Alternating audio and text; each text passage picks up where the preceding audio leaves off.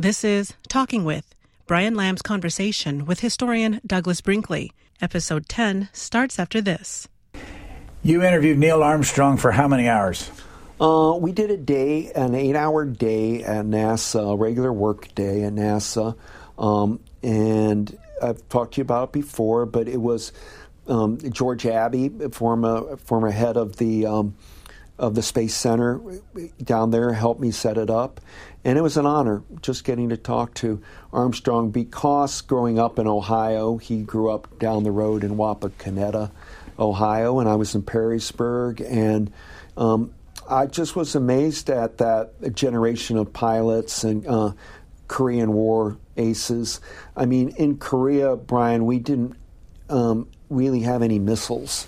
So the war was won by these aviators in the Korean War, and Armstrong, by some people's view, was the greatest military aviator of that era, and just was the right guy to pick to be the first person on the moon.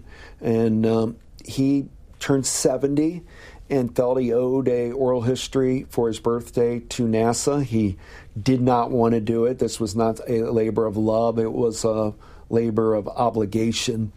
And the thought was that I would be good, and I'm younger. And, it's... Where are the tapes? They're in NASA. They may be online. I have them. They were tape recorded by NASA of, people. So I just sat like we are, and somebody was running the machine, and we'd have a brown box lunch a little bit. I had him autograph a book for me, which went against protocol, but I couldn't resist, and I'm glad I did. But he couldn't have been nicer, and I was always a big fan of John Glenn and Neil Armstrong. I kind of was Ohio proud of them growing up. What did he tell you that you didn't know before the interview? Oh, a lot of things. And by the way, did you write this? Did you write it somewhere? Did you publish an article? I wrote a major cover story for American History magazine, and I did a long article for Newsweek, and I put some of it into my book called American Moonshot, John F. Kennedy and the Great Space Race. I still have more. I toyed with the idea of writing a biography of Armstrong, but a man named James Hansen, a professor at Aldrin, did such a good book called First Man that I reviewed Hansen's biography of Armstrong for the New York Times, and when I read it, I thought, I can't do that. He already did it, and I mean, it was really good biography, and he seemed to understand aviation history, but more importantly, the engineering that went to go to the moon better than I ever could. But I've lectured on him, too, at Purdue. I talked about Neil Armstrong, and I spoke down in Huntsville, Alabama, on behalf of NASA. One of the great thrills when my book American Moonshot came out was NASA they don't know what to do when a new book comes out, because it could be pro-NASA, anti-NASA, their government agency. So they didn't do anything when my book first came out. But after somebody got around it and saw it for a while, they liked it, and so they got books for all their employees. And I got to go and give a talk at NASA to all the current NASA employees down in Houston at the Johnson Space Center, a massive auditorium of all the NASA people. I was so intimidated. These are the real people that are going to, and I'm over here telling my space stories, and it went great. It was just, they were so generous, and I signed books for everybody, and they had bought just boatloads of books to give employees as their souvenir of the 50th of going to the moon. Was there anything special about Neil Armstrong? It gets back to our early conversation of work ethic. I mean, he loved aviation. I loved history. He went to Purdue to pursue an education. I went to Ohio State and Georgetown. And then it wouldn't work for him. Anytime he could be around an airplane, Armstrong was in. He loved flight. And he also had an extraordinary cool temperament, unflappable. You could not get him to, the thought of him panicking in space was zero. He had that something about him, a steely, cruel disposition, which made him the perfect, first astronaut. He has a great sense of humor if you got to him a little bit, but his big thing I picked up from, which he talks a lot about, is engineering. He felt that the engineers are most underwritten about in American history, that we don't do biographies of great engineers, we don't celebrate them, and that really, in his mind, 20th century America was built by amazing engineering. Very interesting point. And I've had William Ruckelshaus, first head of the Environmental Protection Agency, tell me that in a similar vein, the one thing all historians are missing is the history of sewage treatment. He said we take it for granted, this system we have in our country that's quite remarkable for processing all, but nobody, it's like go find the book on it. And so, and both of their, I remember those things. I once knew a professor at Hofstra, Robert Sobel, who died of brain cancer, but he had told me that somebody should write a history of cement. And at first you laugh about it, but you do a little digging and you see how cement changed things. So there's a lot about history that we tend to gravitate towards biography or these political history, but there are other ways to approach studying things. What did Neil Armstrong, what was his relationship with Buzz Aldrin? They had I would not call it a good relationship. I think they were professional with each other. What's the camera story? Well, the camera is that, Buzz Aldrin wanted to be the first person on the moon, and so did others, but Neil got cherry-picked to be the first for a lot of reasons, but mainly that he was not active military. Nixon did not want to seem to be militarizing the moon, and they wanted somebody who had a military background but wasn't active. Well, that ticked Buzz Aldrin off. And Buzz had to be number two, but he got some revenge by being having Neil take the photos of him. So all the photos we see of the first man on the moon are really pictures of Neil Armstrong's taking of Buzz Aldrin. They kept their disagreements from public theater. It never got out of hand, but you talk to enough NASA veterans of that era, and there wasn't a great natural friendship between the two. But Neil Armstrong's camera didn't work? Yeah, and Armstrong's camera then didn't work. And so the pictures were, he ended up using Buzz Aldrin's camera to take all the pictures. You got it. Only one of the few times I've ever heard you irritated in an interview was one you did, and I can't remember who it was with, pushing you to agree that the boomer generation was the generation that caused all the trouble in this country. And you weren't buying it. Yeah, I think, I love The Greatest Generation of Tom Brokaw, but I look at every generation in America as being great in its own way. That boomer generation did a lot. I mean, the civil rights alone, in opening up the American narrative in the 1960s and 70s, to the point now that we have national monuments in the National Park Service for Cesar Chavez and the farm workers, or Stonewall for LGBTQ people, or Buffalo Soldiers, or Harriet Tubman, and that movement of the 60s of opening up America, doing away with Jim Crow, and starting to rethink about Medicaid and Medicare and public health.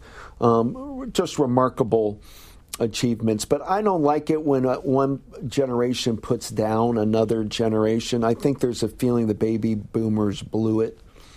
But the baby boomers did a lot right, and I don't have generational animosity from one generation or another. Do you? Well, let me rephrase it. what is your attitude about always being positive? I try to be positive. I don't know if that comes out. I always try to be very positive. I think that comes out of just realizing how short time is, and that you don't. I always find, Brian, that when we die, you don't want to have any enemies, and you don't want to be angry. And you want to live your life where you're not filled with resentment, and so you got to learn to forgive and let go. And I do that a lot. And I find people get motivated more by being more optimistic than pessimistic. I'm not cynical. I have worries about American society right now more than ever.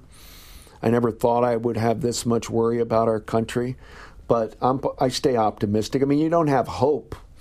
Then what do you have? I mean, that's what keeps us going, is just hope that we can make a difference in our daily lives, and hope that we can help people, hope that our time here alive was beneficial to other people, hope that you're a good father, and, that's all we have.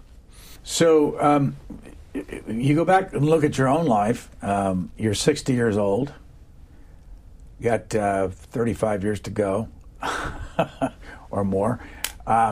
What do you want to get done when it comes to the culture part of this? What's on your docket?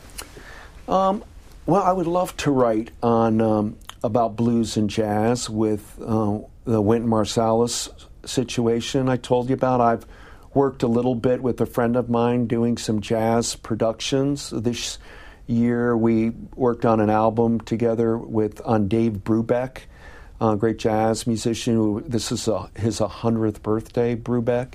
So I'd like to keep doing my music. Let me jump in to ask, does anybody care, though? No. How do you sell that? I mean, don't. Dave Brubeck was big in my life. But, I'm a historian, though. I have that problem. I look back on people with a kind of fondness. I think you hit an age where you want to do what's nonprofit. And so for me, it's doing a lot with the environment. And by that, I mean wild and scenic rivers, saving special places in America. I'm really into the national parks, state parks, outdoor recreation, the natural world, because I feel I'm like $1 million when I get to hike or look at the ocean or see a hummingbird. And I've stayed very connected. Henry David Thoreau used to say, you don't have to look at, heaven by looking up. Heaven is here on earth. There's so many beautiful places, and it's just kind of creating a mindfulness and awareness of what's going on. I read a lot of poets like William Carlos Williams, where they were called symbolists. So Williams from Paterson, New Jersey, would write like, so much depends upon a red wheelbarrow glazed with rainwater beside the white chickens. Now the point of that was just a photo image. So I sometimes try to have mindfulness where I study something almost like you would be sketching it, just to create a sharp memory when I see things.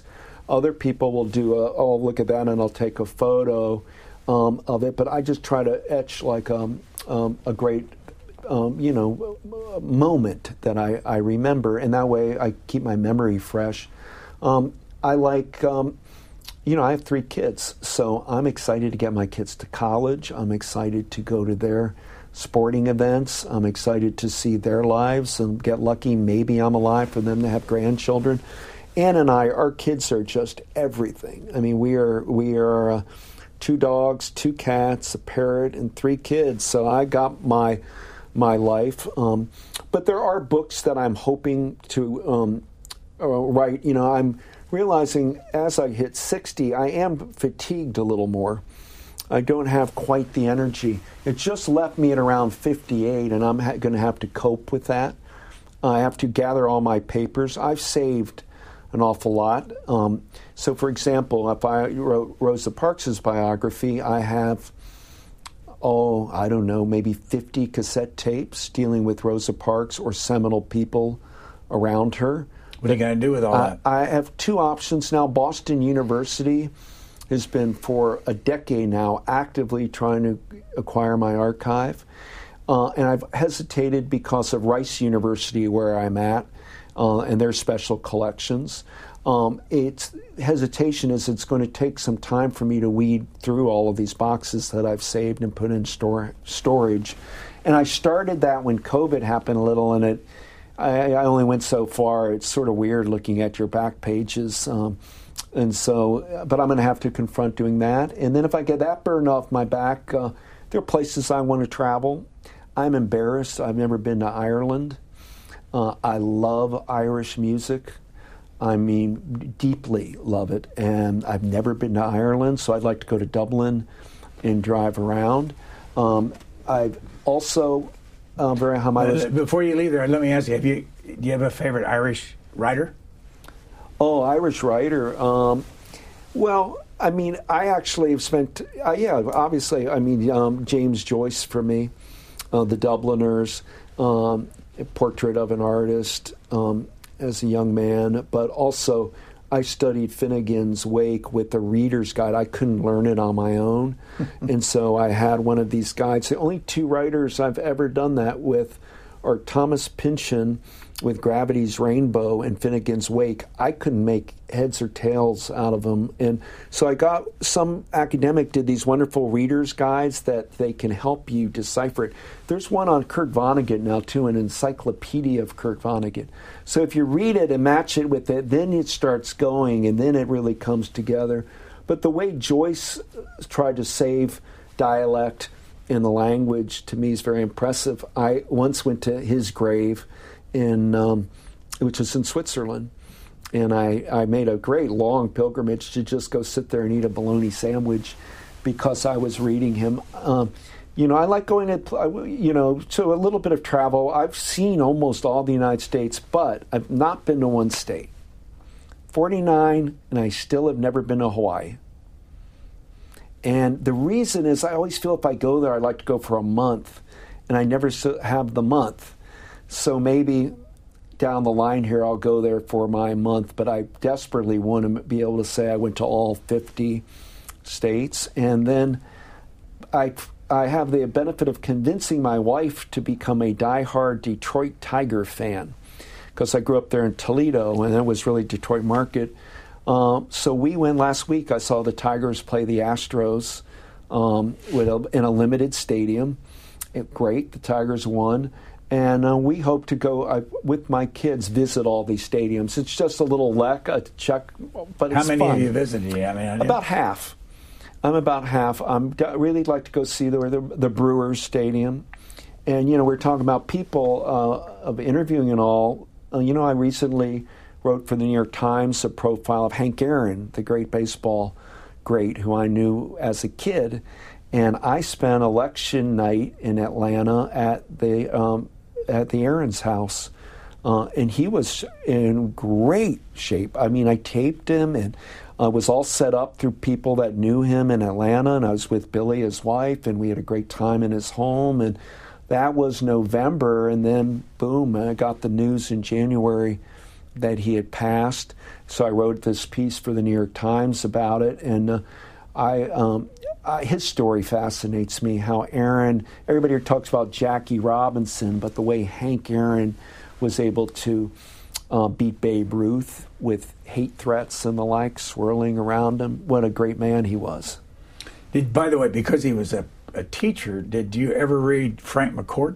Oh, yeah, and you used to have Frank on. You got to know him pretty well, I think, probably. Is that right where you are? Yeah. I mean, he was just a great interview. He's a great interview. He's a storyteller par excellence. I got to know him through my very good friend, William Kennedy, a novelist. He wrote many books. Is it William J. Kennedy? No, it's William Kennedy of Albany, and he writes novels about Albany and more.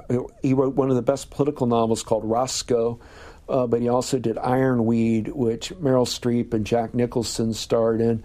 But Kennedy runs for years, with his wife Dana, ran the writers' school at the State University of New York, and he was very tight with Frank McCourt. And when we'd go to these writers' conferences, Frank McCourt would always be there. Talk to anybody and tell stories, and William Kennedy's that way too. One of our most underappreciated novelists of my lifetime is William Kennedy. Frank McCourt just reminded me of a story.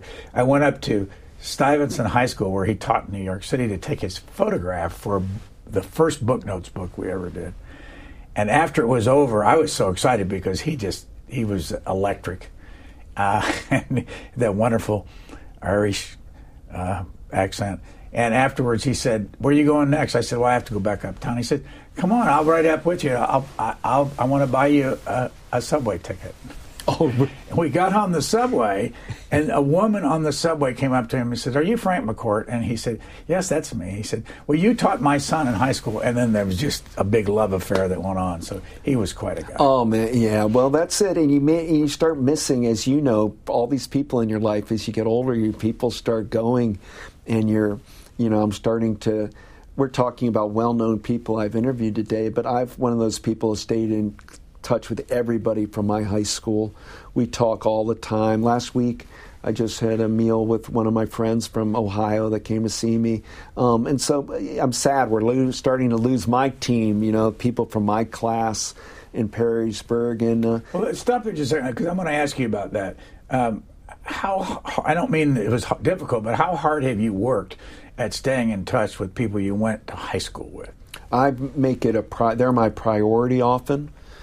They maybe are my best friends. I've made other friends, but I'm one of those people that we had a little special thing going on in Perrysburg. It was hard to explain. I guess everybody feels their class was, but our particular class stays very united, and we follow everybody's life very closely. One of my great friends, Dave Wilson, a great football player, just died.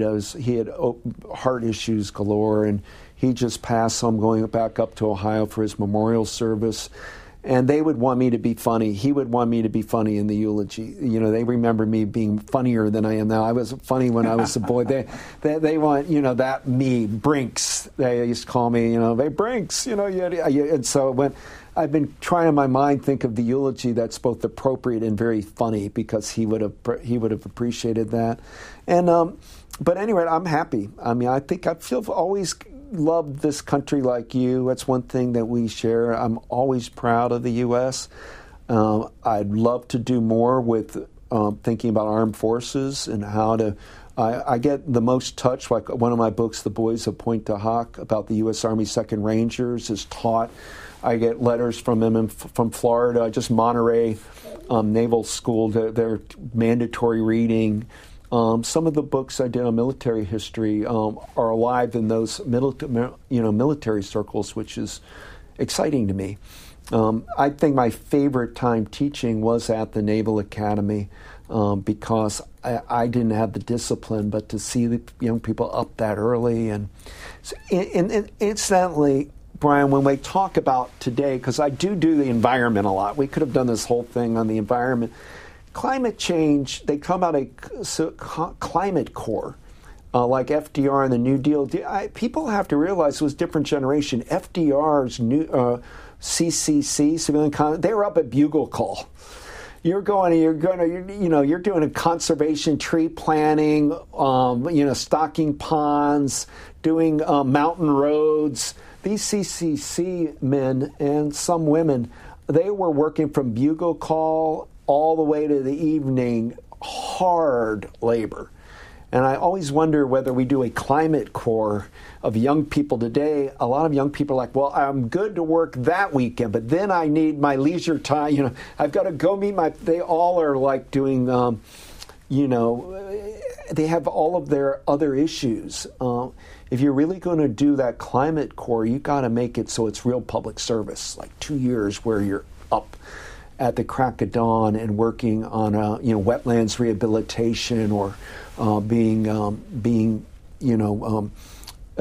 working to prevent wildfires and helping bird rehabilitation. You can do that, but it's work. It's not just And I felt that Job Corps and some of these other programs, we don't have the same grit that we used to have. I mean, the CCC, they worked their tails off, and the Peace Corps, as Kennedy created it, the young people would teach people agriculture and how to, do proper sanitation and all. Now it's a little bit more like resume padding.